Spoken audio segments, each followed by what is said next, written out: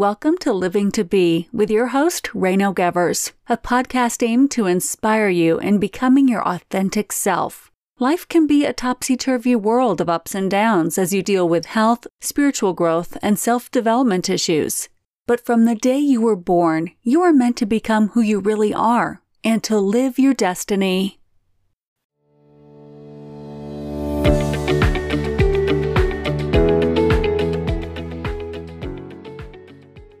One of the really burning issues of our time is the big gender divide as we transition from centuries of male dominance towards more gender equality. There is a real crisis of mentally unstable boys growing up to be unhealthy men, while girls seem to crush it at every level from education to job performance. Just a brief look at some of the statistics reveal some staggering figures. More than 9 times as many men compared to women at some point spent time in prison in the United States, with men accounting for more than 80% of persons arrested for violent crime.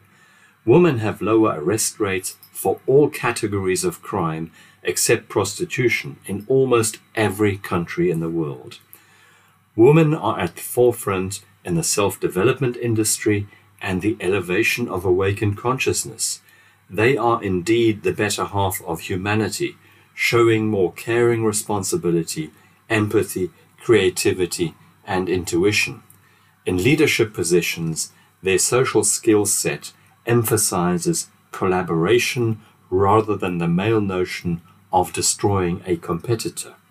But is the solution to our global problems the reversal of male dominance with female dominance? There are a lot of males out there feeling uneasy about some of the emanations from the feminist movement. Men are feeling left behind by women on all levels, but they just won't admit it and are resisting to do real inner reflective work, still perceiving it as a weakness rather than a strength. The root cause appears to be that there are far too many fathers who have been exceptionally bad role models for their sons and daughters over generations. It's the absent father syndrome that is cause for many mental problems. Several studies show that boys growing up without their biological father often feel deserted, insecure, fearful, and anxious.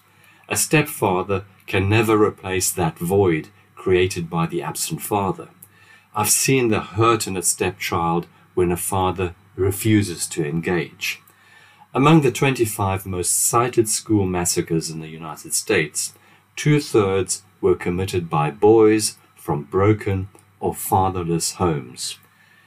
Criminologists Michael Gottfriedson and Travis Hirschi found the absence of fathers to be one of the most powerful predictors of crimes.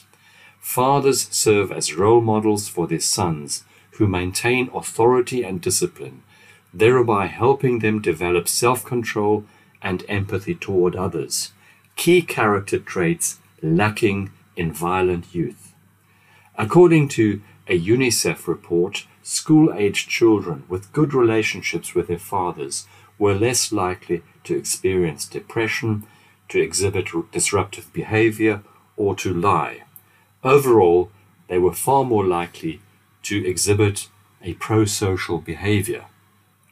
While women seek help when they experience mental health problems, such as anxiety or fear, men often retreat into typical male dysfunctional behavior, such as addiction, political and religious extremism, or violent crime. It seems to be completely overlooked in the political narrative that men and masculinity feature prominently in both past and present populist movements. So where is the solution? First and foremost, fathers need to step up and take responsibility for their children. Abdicating and delegating responsibility solely to motherhood is archaic and stems from a medieval patriarch mindset. A positive father figurehead understands the art of integrating female caring responsibility, empathy, and intuition with the positive male features such as structure, protection, discipline, and authority. As humanity moves towards the elevation of consciousness, it's crucial that we transmute the typical gender narrative to another level.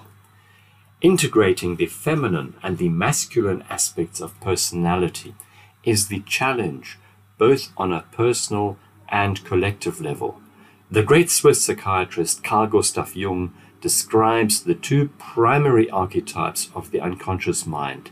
The animus is the unconscious masculine side of a woman, and the anima is the unconscious feminine side of a man, each transcending the personal psyche. Greek philosophy, which found its way into the tenets of Christianity, believe that humans are fundamentally flawed and wounded.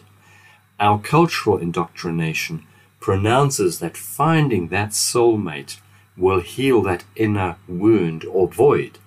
Disappointment and relationship meltdown is inevitable. It's an illusion, and we should never delegate or make our happiness conditional on the behavior of another person. Only the awakened self can heal that wound through the integration of the shadow, as Jung puts it. How do we integrate that soulmate within? There is a beautiful image evoked by Plato, who describes his idea of soulmates as the one longing for the other half, and so they would throw their arms about each other, weaving themselves together, wanting to grow together. The encounter, study, and integration of the unconscious mind into the mature personality is key to becoming fully human. As a humanity, we need to fully embrace our female and male traits. It's that which has the potential to catapult us towards a happier future, giving us that valuable skill set to confront the challenges ahead. You've been listening to Living to Be with Reino Gevers, a podcast aimed to inspire you in becoming your authentic self. Check out his website at reinogevers.com for more information on his books, retreats, and mentoring program.